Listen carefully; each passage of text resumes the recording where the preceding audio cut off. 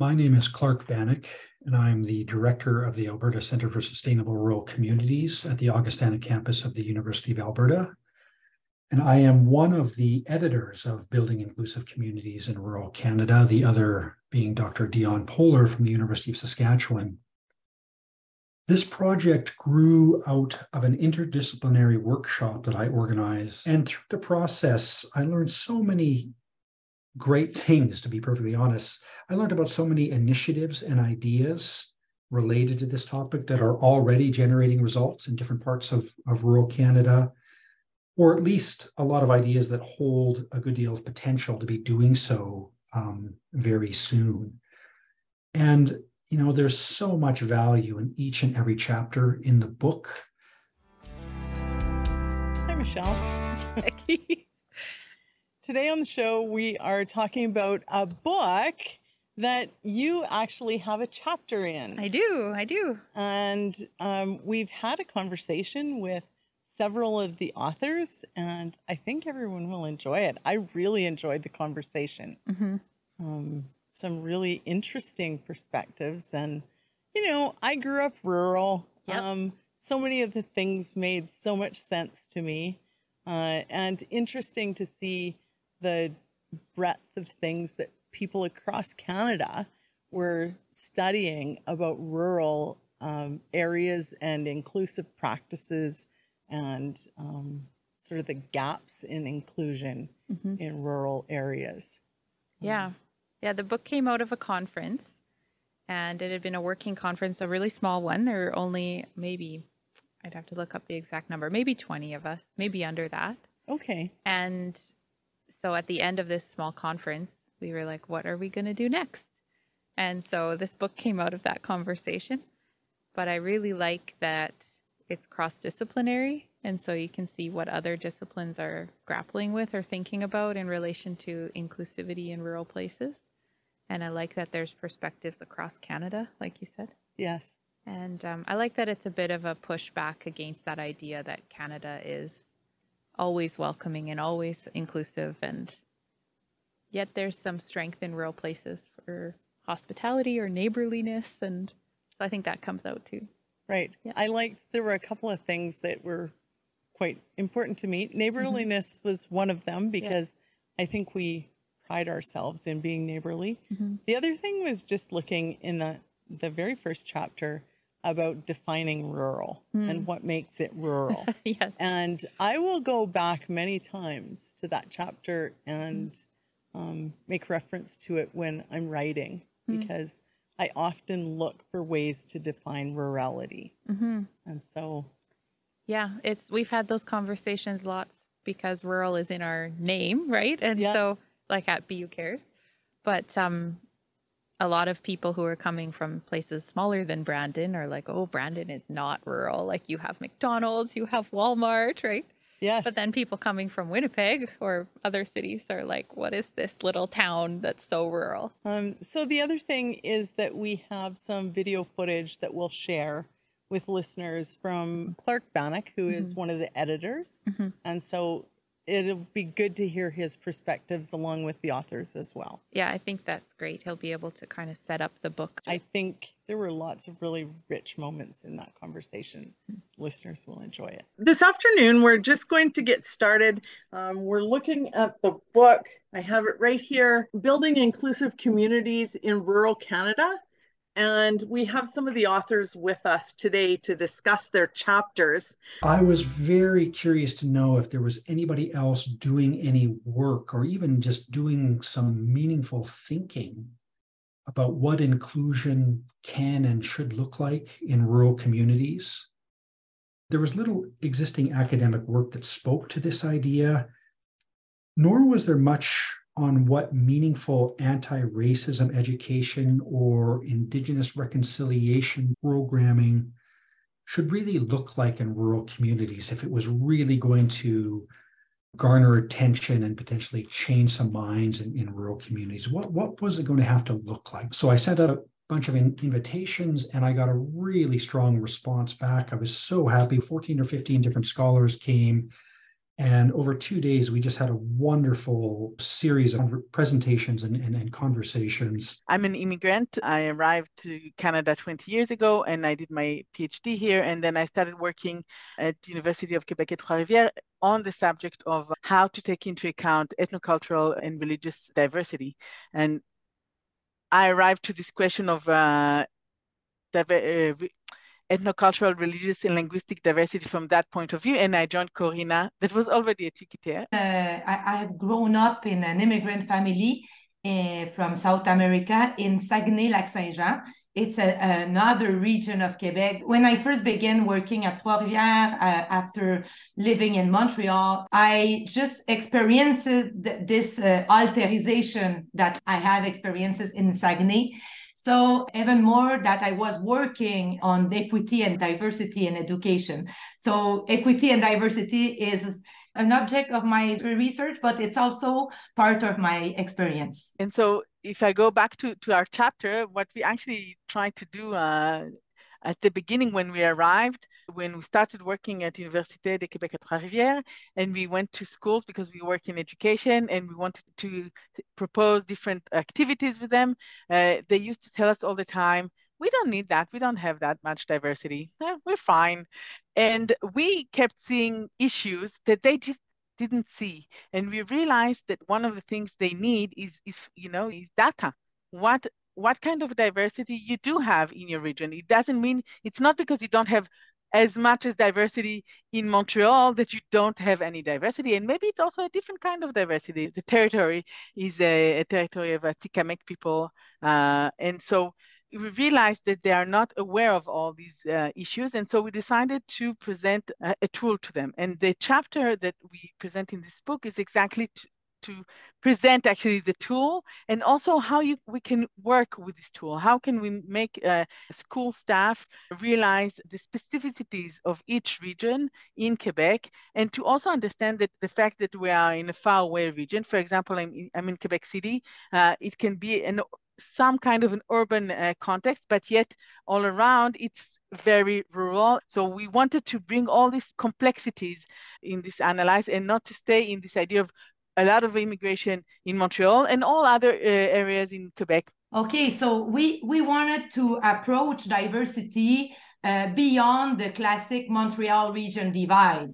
And so our chapter offers a different approach, acknowledging that all the complexity of the diversity that's in the Quebec province, but also criticizing the categories that we use to talk about diversity. So the statistical data that we mobilize in the chapter, we also try to see what are the limits of that data that is available for the school staff. We try to make a typology to see similarities and difference between different regions of the Quebec provinces and offer a better understanding of diversity for the school staff personnel. And then we try to go beyond the adjustment of the practice for the minority student and to talk about this issue for all the students in the school. So that's not only an equity thing, it's a thing for everybody. My chapter is focusing on the degree to which evangelicals, sometimes called conservative Protestants, and rural Canadians and Albertans might be a threat to inclusivity in Canada.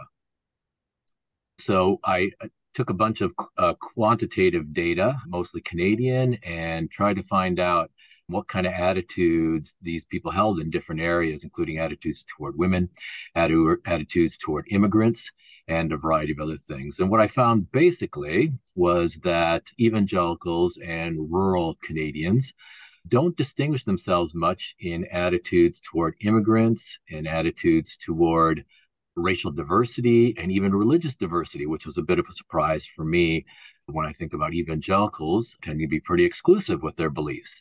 But where they did distinguish themselves more and showed less tolerance or inclusivity would be in areas for evangelicals, particularly in areas toward marriage, traditional understandings of marriage. So that would be attitudes toward women working outside the home. It'd be toward same-sex marriage. and those sort of issues. So, of course, there's a lot of conservative Protestants in the rural prairie areas.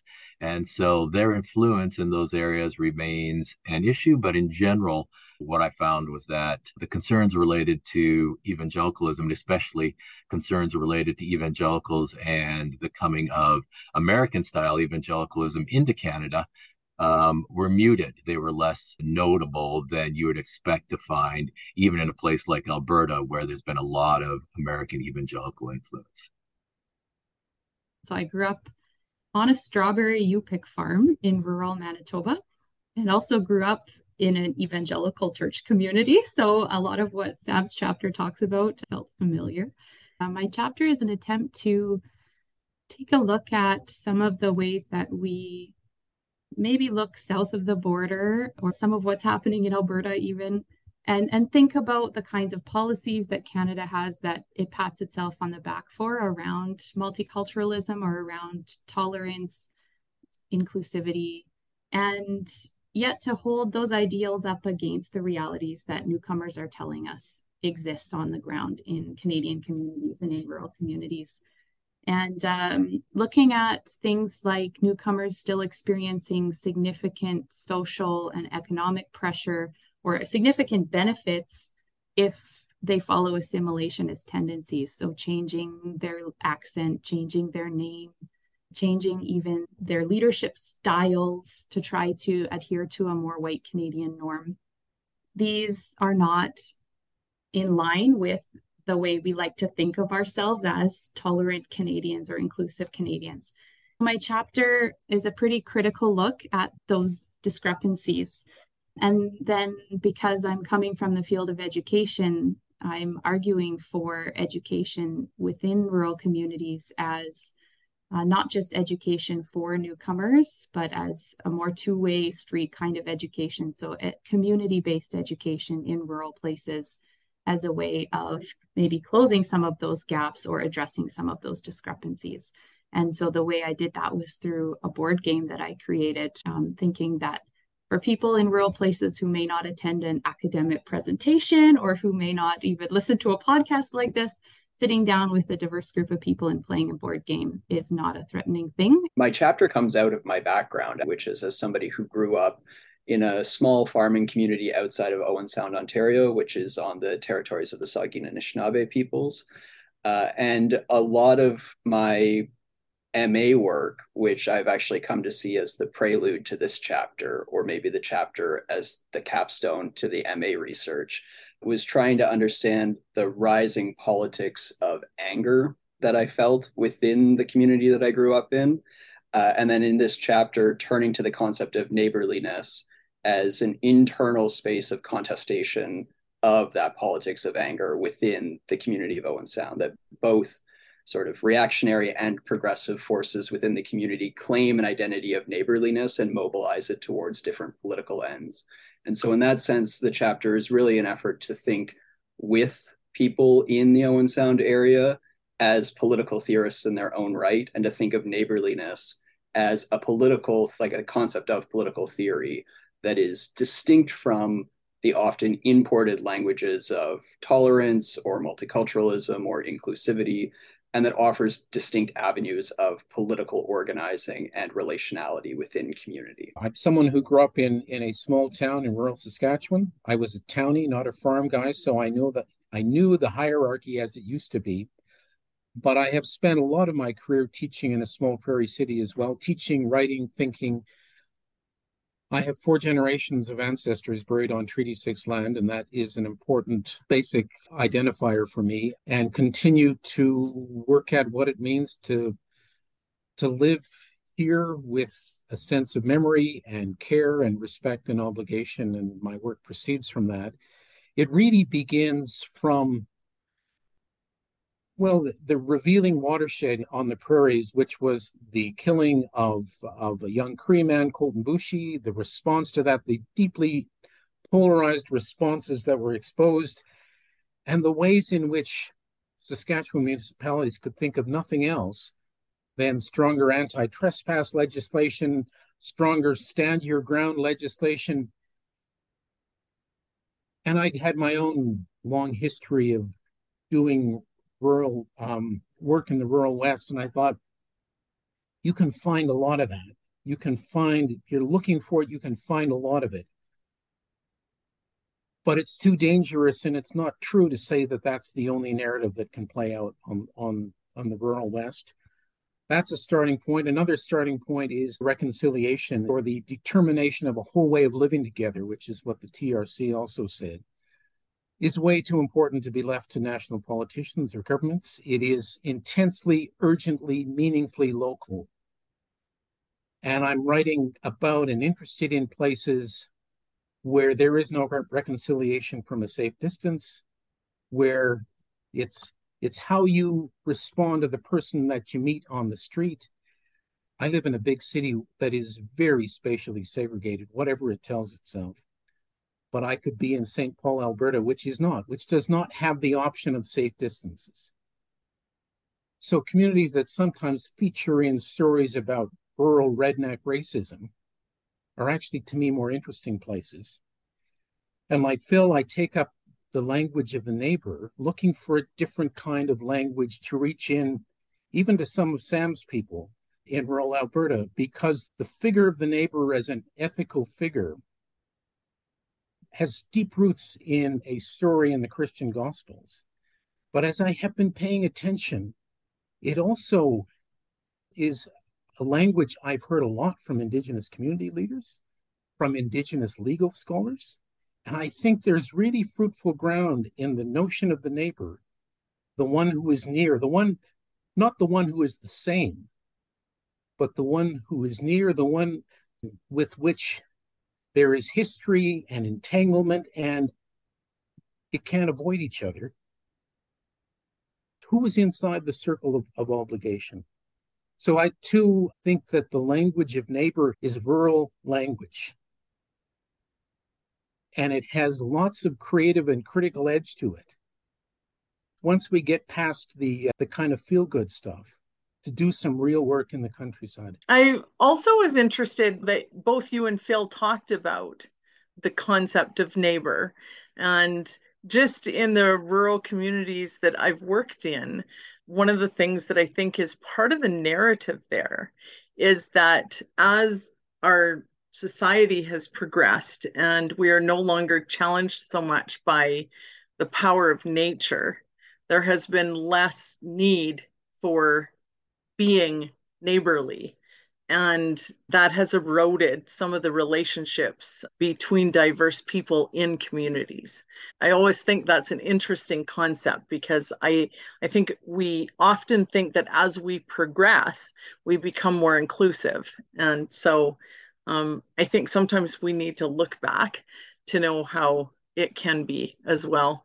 One of the things that I've been thinking about in relation to the neighborliness conversation that we're having, and I grew up rural, and I probably have rosy colored glasses when I look back on my early years, but that idea that in small communities, if someone's sick, people will bring a casserole, or someone broke their leg, you go and help them with their chores. That kind of ethos, I think, still exists. Maybe it's not extended to everyone, but I sometimes think about, and particularly in relation to the climate crisis, is there a way that we can extend that sense of neighborliness to go beyond the physical boundaries around a small community? So could my rural community in Foxwarren, Manitoba still feel a sense of obligation and responsibility to people experiencing flooding halfway across the globe? And that, is there a way that we can make that sense of neighborliness have a more global definition?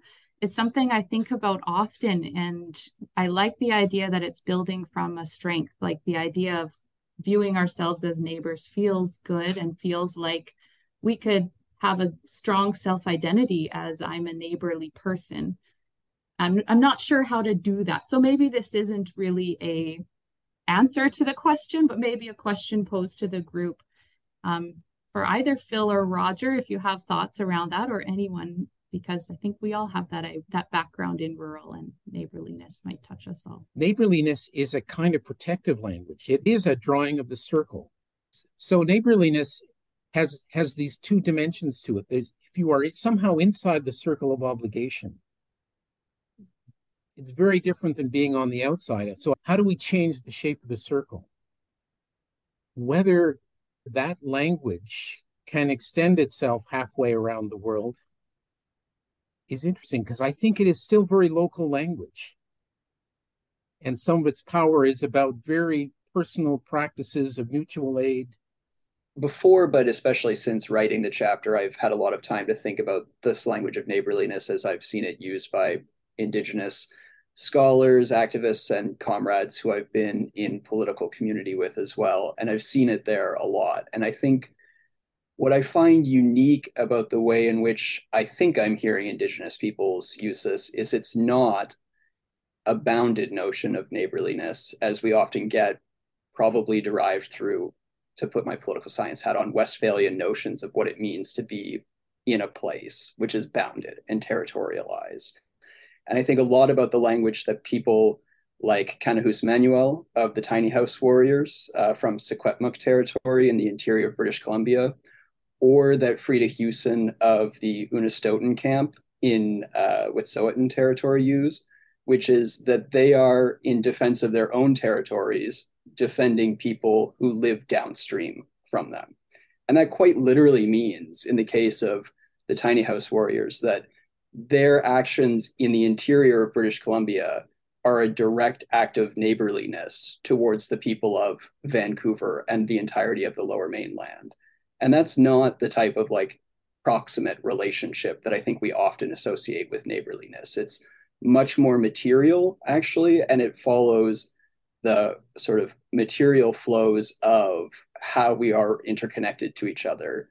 And I think that we could just appropriate that into how presently dominant social relationships under capitalism bring us into relationship in non-ideal forms with people all over the world. That the purchasing of commodities actually brings us into proximate relationship with people who we never meet, but we actually depend upon for our very livelihoods on a daily basis. And then the obligation becomes, how do we politicize that relationship in a way that isn't based on exploitation and domination, but rather on reciprocity? I think we can also add something for this question of neighbors on two different levels. And it's really interesting because we don't actually work on the question of immediate contact with this diversity. And yet I think that through this idea of who is my neighbor is supposed to resemble what I know, especially when I'm in a small area. And all of a sudden, I realize that my neighbor is actually different from me, but I don't really know him. I don't know anything about him. And I meet him in my school. And a lot of times for us, what we realize about schools is that it's where we can't stay apart in school. Everyone goes to school, to the public school in the neighborhood, or again, of the neighborhood. So it's really a place of living together. I think that's part of what is so confronting about the presence of diversity in rural areas, is that we think we're going to meet someone that is like us, and we actually more and more meet people that are not that much like us. When we make diversity visible, we also make racism and discrimination visible and isolation visible. And in the tool that we developed, Sivan and I, we had this media section, and we see this tension in the media section because we analyze how the media discourse talk about diversity in the different regions, and we see this tension. On one hand, we need immigrants and we need them to the economic development, for example, of the region, but on the other hand, they're seen like a threat for the neighborhood, and we don't want them to be visible. So I've done a fair bit of work on this whole notion of tolerance, and especially when it connects with religious communities. And what we find is that religious communities play with varying degrees of what now is called bonding capital, which means I have the ability to connect well with people like me, versus bridging capital, which is the ability to connect with people who are not like me. And expanding the neighborly circle, if you like, requires a certain amount of bridging capital which might be less common in tighter communities, which tend to be more homogeneous. But the concern here, I think, in the tolerance literature is not necessarily religious ideology or even political ideology, which I found was a really strong factor in my chapter. But what Karina notes is this notion of threat.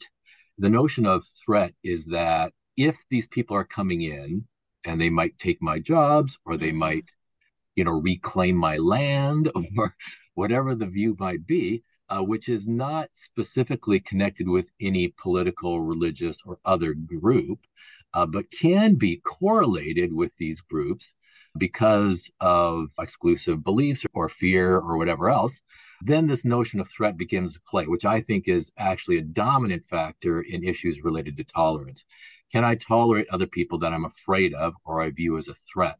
Dealing with those issues of threat and that these people are not a threat would be key to expanding the neighborliness narrative and expanding the circle into which people feel like they are neighbors. What, if anything, has surprised you about your work trying to build inclusive rural communities? I would actually go back to what I said at the beginning. When I arrived to the University of Quebec at Trois-Rivières, I arrived as an immigrant.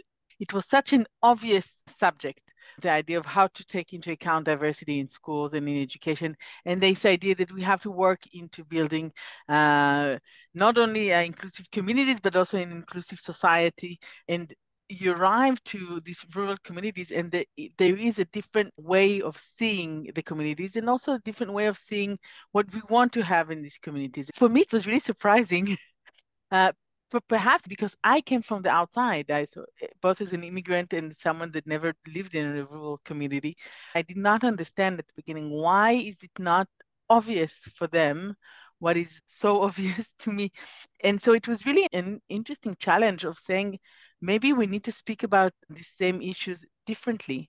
Maybe part of this is that we speak of something that is not in the language of a big metropolitan area that has a diversity presented in a certain way. We did a lot of self-criticizing of saying what in the language we use, in the concept we use, in the way we present this concept and these numbers, how can we make it make sense to the people that work in these areas, and that it would stop being something that they are so detached from.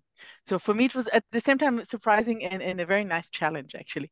Thing about rurality brings the question of the scale. We had this question, this thought with Sivan, thinking, well, we'll talk about the region of Quebec, trying to make more visible the specificities of diversity in this region. But it's also another scale. And using this scale, we also contribute to making visible some things and not other things. So the rural scale has to be recognized as one of many other skills. I think I could maybe build off that. One thing that I have found really surprising in like the actual community-based work is a tendency amongst other people from the so-called in-group who grew up in, say, the Owen Sound community as well, to presume that because they're trying to build a more inclusive, tolerant, neighborly community, that they are somehow less a part of the community, if that makes sense. Or perhaps the way that this works is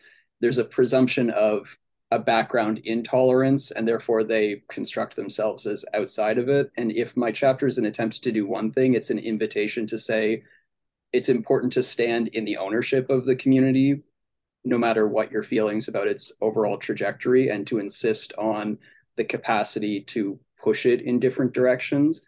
I think I say in the chapter somewhere that there were a lot of people in response to the racist stickerings that happened around Owen Sound in the summer of 2019 who had been doing anti-racist work in the community for decades and had this notion that, well, it's a community that's intransigently racist.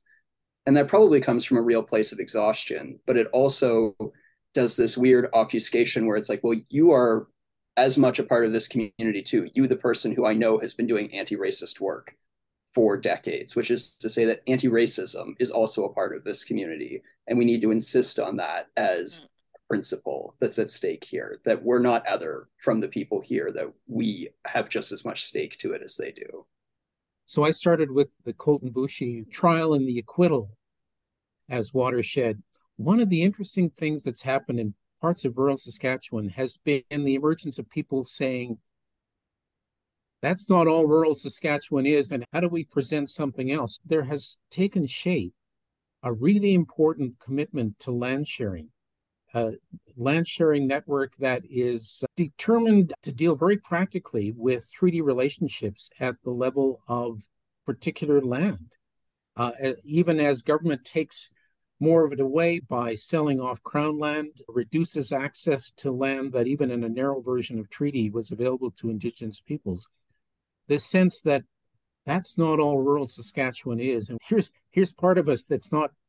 I just love the way it plays with the sense of where the rural is and who belongs there. We wanted to show actually initiatives that are already on the field, and sometimes we weren't that comfortable with the initiatives that were there, but still it was really interesting and important for us to say, we're not arriving and discovering for the first time all these issues. Schools already have these questions and they already do things, and sometimes we can learn, say, oh, wow, this is amazing. But sometimes we can also have a critical approach and say, okay, interesting, but maybe we can do it differently. And to better understand these dynamics of how you live in the region and all the small things that make the region where you live. And I find it so interesting how much it's important in all our works to make place what's going on the field and not just analyzing and presenting good ideas and how we think it can be better to build inclusive communities, but also to listen. You've been making me think about that throughout the conversation, actually, about how much I know, because I know it implicitly from growing up in rural Saskatchewan, like Roger, the importance of insider and outsider voices and the pieces that I miss because I'm an insider. The knowledge that we bring from different perspectives is really valuable. And you pointed out that voice of rural Saskatchewan saying, wait a minute, that case doesn't define all of us definitively. As Phil said, without denying the world we live in, that's the milieu that we are inserting ourselves into, saying something else, and we take the risks of doing that. But it's not denying that. None of it is exculpatory of the facts of the case or its location. I think what it is to say is a lot of the way in which the discourse is built around sticking it into a specifically rural box is a way of actually exculpating that type of racist violence in urban spaces as well. You construct the rural as an oppositional space to the urban in order to exclude the fact that many of the worst instances of violence have not only built urban spaces in Canada, but continue to reproduce them as normatively non-Indigenous spaces. So much so that we often think of Indigenous peoples as not existing within urban spaces, despite the fact that more than 50% of Indigenous peoples in Canada live in cities. I did some thinking about this, and one of the things that really surprised me and maybe disappointed me was the openness with which groups of people playing the board game expressed racist views. And it bothered me so deeply, and I couldn't figure out why for a while. And I think it was because they were my people, right? Like you said, my people earlier. And those spaces where mostly white people feel emboldened to share those views, there wasn't even the kind of thing that we were just talking about where someone says, but I'm one of the good ones, and points to their own good initiatives or whatever. There wasn't even that. It was a real personal challenge, I think, to do that research and to sit in front of those transcripts and read and think, like, do I still belong here? And if not, then what happens to me? And where is my sense of belonging? There's a really great article called The White Space by Elijah Anderson that talks about white spaces becoming places where racism is shared and not challenged. And I think I would have given my eye teeth for even that sense of, but not me, I'm one of the good ones. That would have even helped, but it didn't exist in my case. Whether it is in Israel, where I grew up, or in France, or in Quebec, And then in Trois-Rivières, it always happens. So maybe it is encouraging for you, Michelle, but it always happens. This is something we discuss a lot with our research team, how to criticize the situation without making people feel that they don't want to listen to us, that they don't want to know what we're presenting to them, because we are confronting them with things. It's not something that is discussed openly in a critical manner, I want to say. So it would be okay to speak like this, and they speak between them, and it's fine. And then when we bring these questions to the discussion, that's the beginning of a change, or at least I hope it can be the beginning of a change. Yeah, I think about that too. I think it's easier to prompt people to change when you are calling them forward with hope and love and, moving towards strength rather than crushing them with our criticality, which some of us maybe have the tendency to do. Like if our self-identity is one of a neighbor, then how can we improve our neighborliness, or how can we do neighborliness in a better way? Might be more motivating for someone rather than coming to them and saying, you're not being a good neighbor. We need to be patient too. We were ready to collaborate with the schools and say, let's talk about diversity and we will work together. People were saying, you're coming from Montreal, isn't it? And now the schools, they are saying the indigenous students in the classes and the refugees in their classes. And then they say, okay, we have some question for you. And can you come and talk with us? I think we have to build this neighborliness together and be patient. We cannot come and say, let's do our plan now. I especially appreciate sitting in the space of the contradiction of it, which is to say that we have to once recognize that the scale of rurality means something, that we can identify real trends that are both positive in some instances, as we've been discussing, but also deeply troubling in others. The issues are real, but I also don't want to turn them into this reified object in which the thing that we're doing in rural communities is so radically distinct and disconnected from the work that goes on to combat white supremacism and settler colonialism, along with a host of other power relations throughout the entirety of the country, but also on a global stage as well. I think that what I heard today is that we have to work more together because we have shared issues. So thank you, everybody. Thank you, everyone, for a wonderful conversation. This book came out of a working conference in 2018. And so it's been quite a few years since I've seen your faces, and what a wonderful chance to get to see you again and catch up a little bit. Arriving to this workshop, it was so interesting to actually see how all over Canada, we have very big differences in what is the diversity we have in these rural communities. And yet it was so interesting to see how the reflection of each one of us can contribute to our understanding. I came back from Alberta already very enthusiastic about this meeting, and I really enjoyed discovering all the chapters again in the book. I think that it's a really nice opening of how to reflect differently on rural communities, not in a way of like apologizing that we work on rural communities, but to understand how important it is to reflect on these issues in this specific context and not always a side matter in compared to the big metropolitan areas. I enjoyed the conversation very much. I really like the idea of neighborliness that we've emphasized in this conversation, particularly the notion of not allowing ourselves to do the othering of other people, but rather to own the issues that are part of our own milieu, and to recognize that our voices are part of that larger voices, and that there are diversities within every group, no matter how otherly we view them, and that we can find common ground with them as well. There are two things I sometimes worry about. One is the very simple representation of the rural. I also worry about rural in the way that it's become hardened as an identity marker for people living in rural places, as a way of a kind of defensive shell that comes now with a whole set of baked in positions on everything.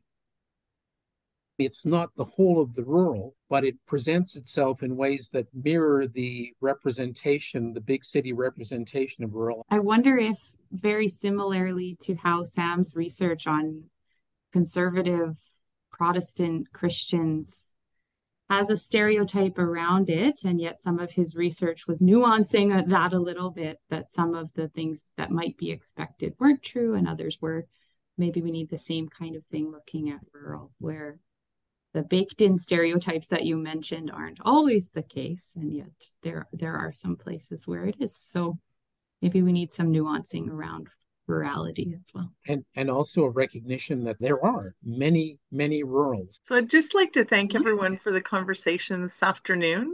Thanks for coming and sharing your perspectives. This has been really enjoyable.